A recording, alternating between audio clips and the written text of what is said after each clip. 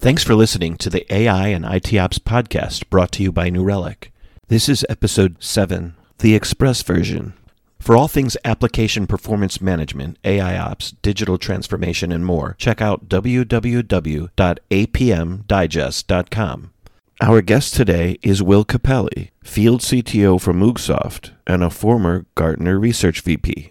And now, your host of the podcast, industry veteran, consultant, and analyst, Andy Thurai. Welcome to the AI and ITOps podcast. I am Andy Thurai, founder and principal at thefieldcto.com, home of unbiased emerging technology advisory services. Our guest for this episode is Will Cappelli, an ex-Gartner VP, now a field CTO at Moogsoft. From one field CTO to another, welcome to the show and to the hot seat, Will. Thank you very much, Andy. I'm looking forward to our conversation. So Will, while you were at Gartner, a few years ago, you made a comment. 85% of all issues can be tracked back to changes. You remember that? Oh, absolutely. What do you mean by it?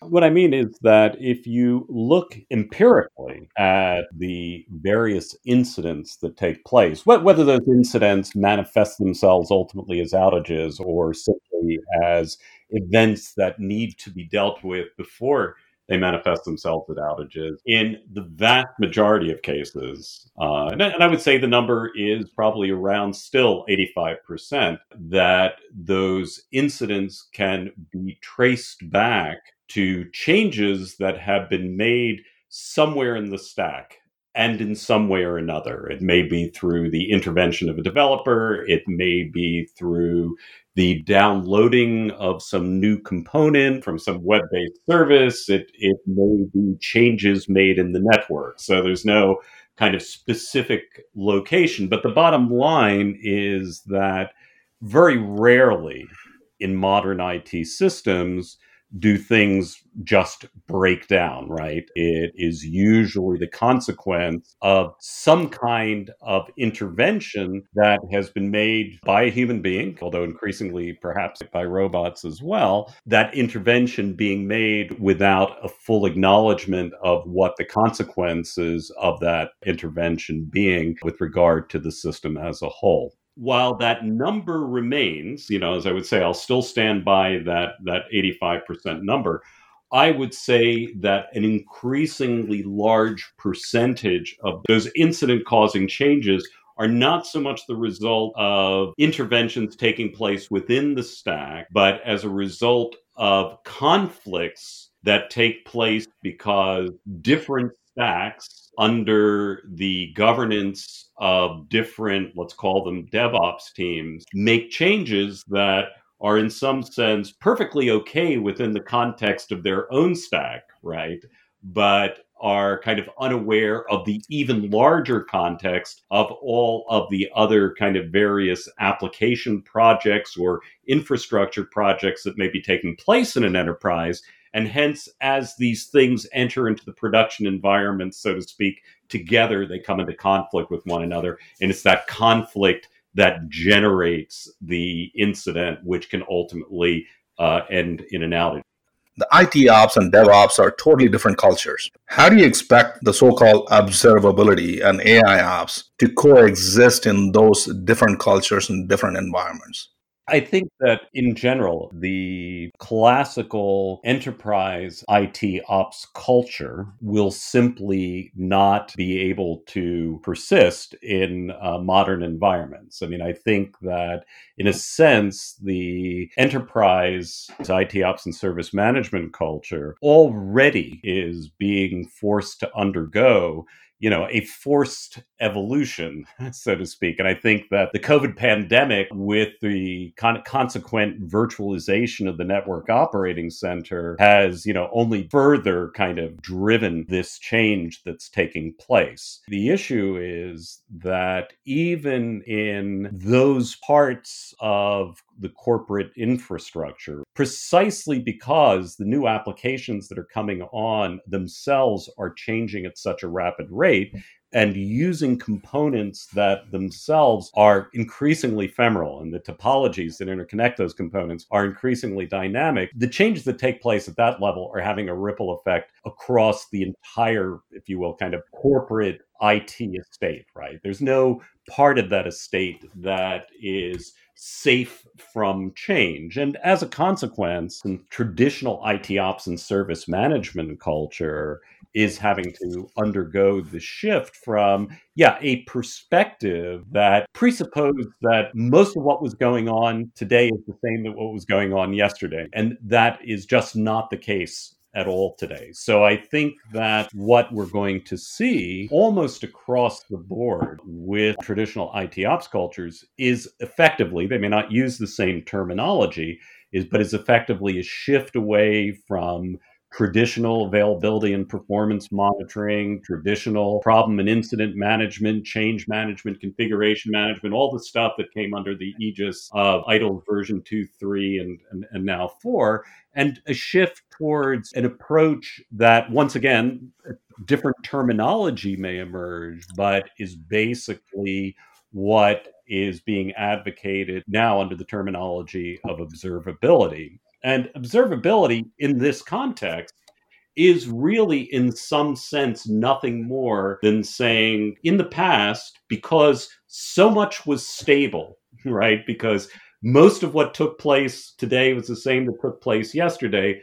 You were able to take data coming in from the environment and shove it into kind of pre-established narratives, pre-established models, and then figure out what was going on through a match between the new data that was coming in, which indicated that very little was changing, and all of the kind of pre-baked information that was packed into those models. Well, that doesn't work in an environment where components are coming in and out of existence in microseconds, and topologies are changing once again in microseconds. You have to go back to the data itself. You have to go back to the data in its rawest form, which, as you know, in observability terms, is kind of metrics, unstructured logs, and traces, and maybe some other very, very basic data, and do your analysis directly on these data streams coming in. You can't let the monitoring system impose its model on the data coming in. You can't let the event management system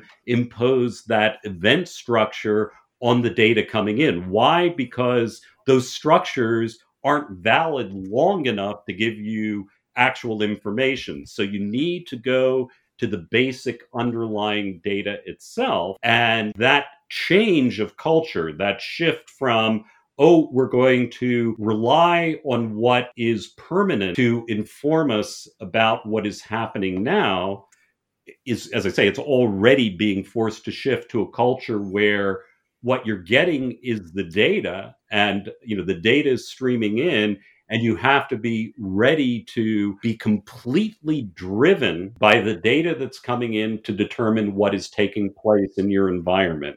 You can't rely on models. You can't rely on event structures. And that cultural change, as I say, whether the IT ops and service management people call it observability, call it DevOps or not, or call it ITIL version 5, whatever they may end up calling it, it's going to be essentially what the DevOps folks are trying to get at. Now, of course, the DevOps folks, right? Truth of the matter is, as I'm sure you well know, they've been a lot more dev than they are ops, right? So theoretically, they ought to be taking on some of these more operations and service management oriented tasks, albeit in a transformed manner of the sort I've just talked about. Truth is that DevOps guys rarely worry sufficiently about what takes place in production, right? They're concerned with getting those components through the production line and into production. But once it's in production, well, they don't think about it as much as they ought to. So although you could say the IT ops and service management world needs to adopt that DevOps culture and that thinking in terms of observability, there is another side to the coin, which says that the DevOps world really needs to step up to take on some of the kinds of responsibilities that the IT ops and service management world traditionally has had on its shoulders. The AI and IT Ops podcast will be back shortly. I'm Pete Golden, the publisher of APM Digest, and I just want to take a break for a minute to talk to you about New Relic, the sponsor that brought you this podcast today. New Relic has done something a little out there. They reworked everything. See, they've been actually listening when people talk about blind spots or being stuck with a dozen different tools or getting hit with hidden costs.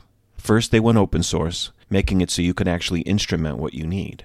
Then they made it so you can monitor your whole stack in one place, including serverless. You can use telemetry data from any source for ridiculously cheap, and there's one UI with all your tools. And they completely changed their pricing so you can easily predict it. This is advantageous because who has time to troubleshoot their bill? Best of all, there's a free tier with one user and 100 gigabytes per month, totally free, so you can really make sure it works before you pay a dime. New Relic is definitely worth another look. Check it out at newrelic.com. Observability made simple. And now back to the podcast.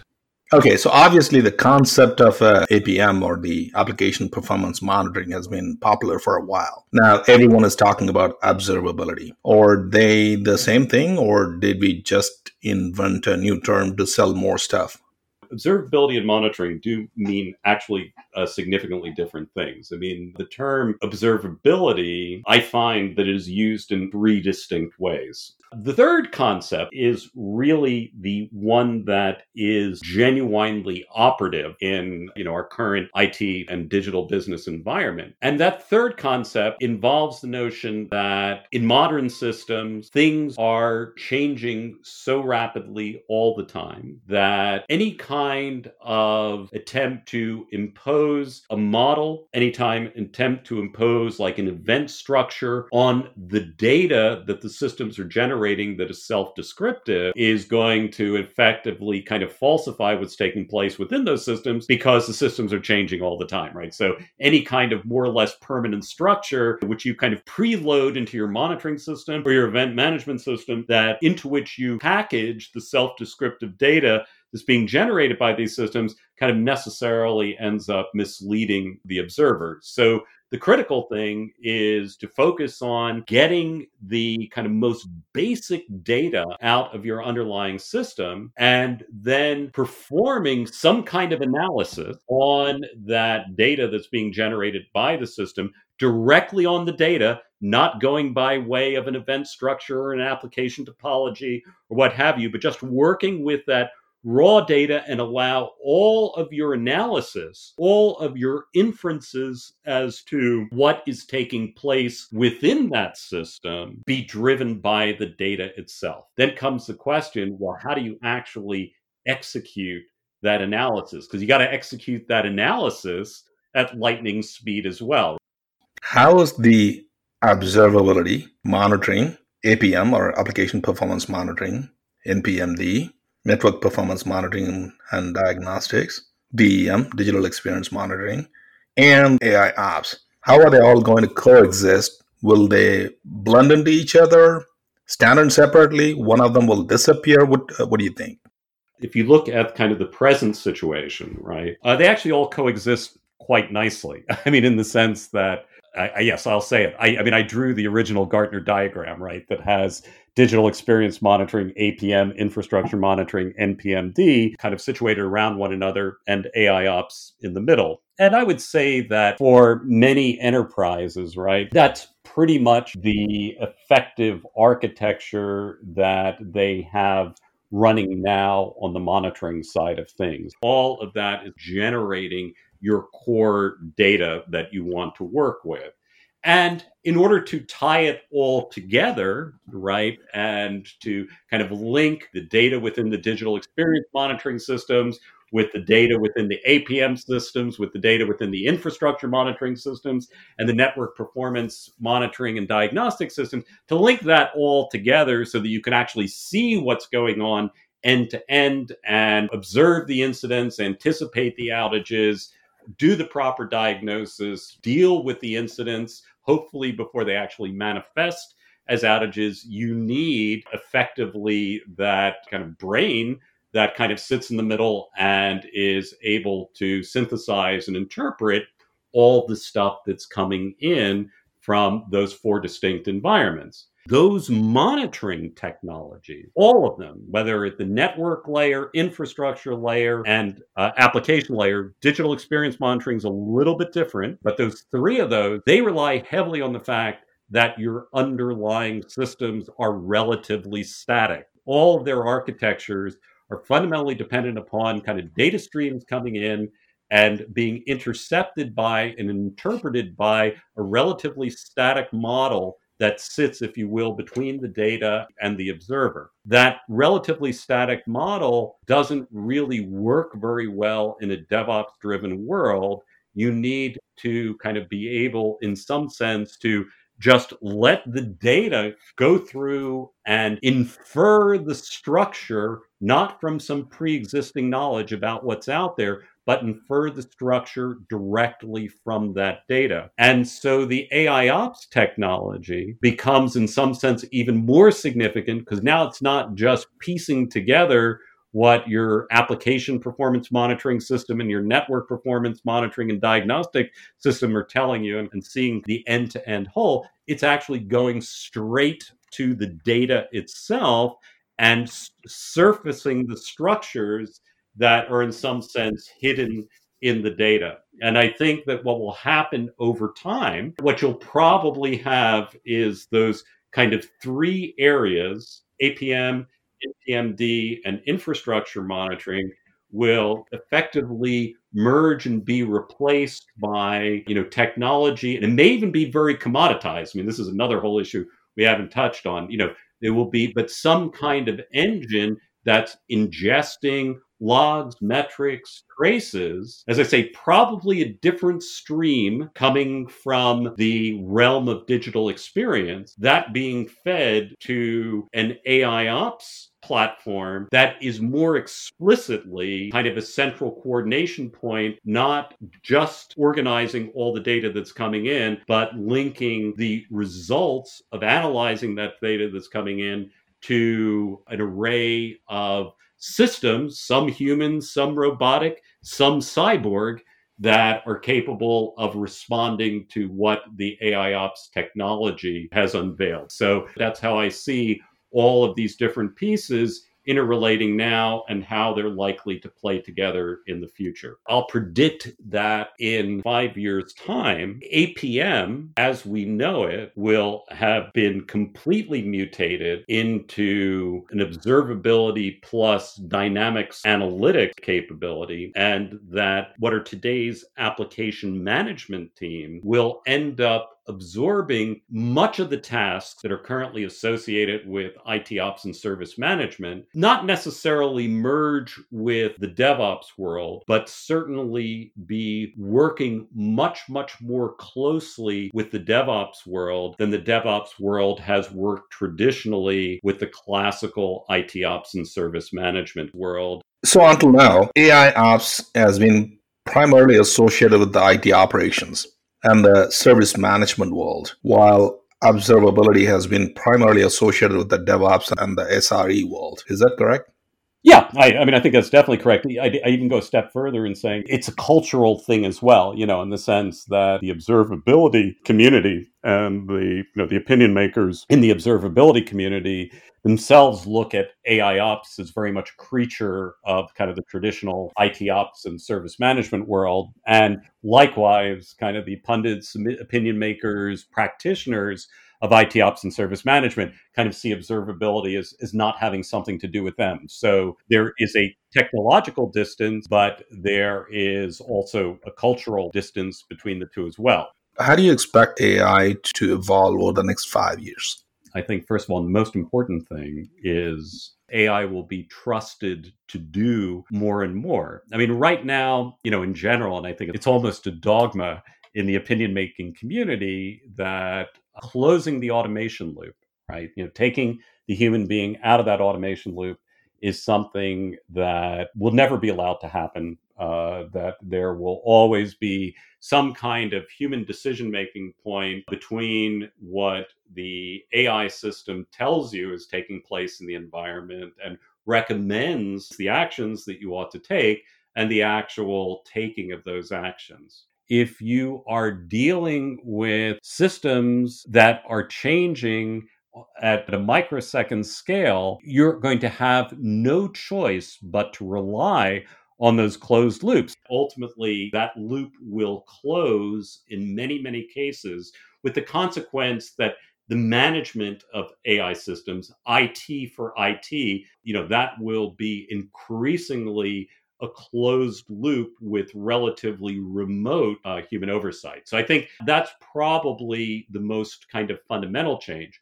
With regard to how the technology itself is likely to evolve in the future, probably the most critical thing is, I would say, that still to this day, when you look at most kind of AIOps architectures, right? And once again, I think this is vendor agnostic, so to speak. The AI sits in the middle, seen as sort of a kind of centralized brain that is kind of taking input from all these different environments and dealing with all these inputs from a central point. I mean, it's very much kind of archaic type of architecture. And I think what you're likely to see happen to AIOps technology, that your IT system will in fact be kind of a community of intelligent agents that will do a lot of local applications of AI to IT operations use cases, and will certainly coordinate with one another as well.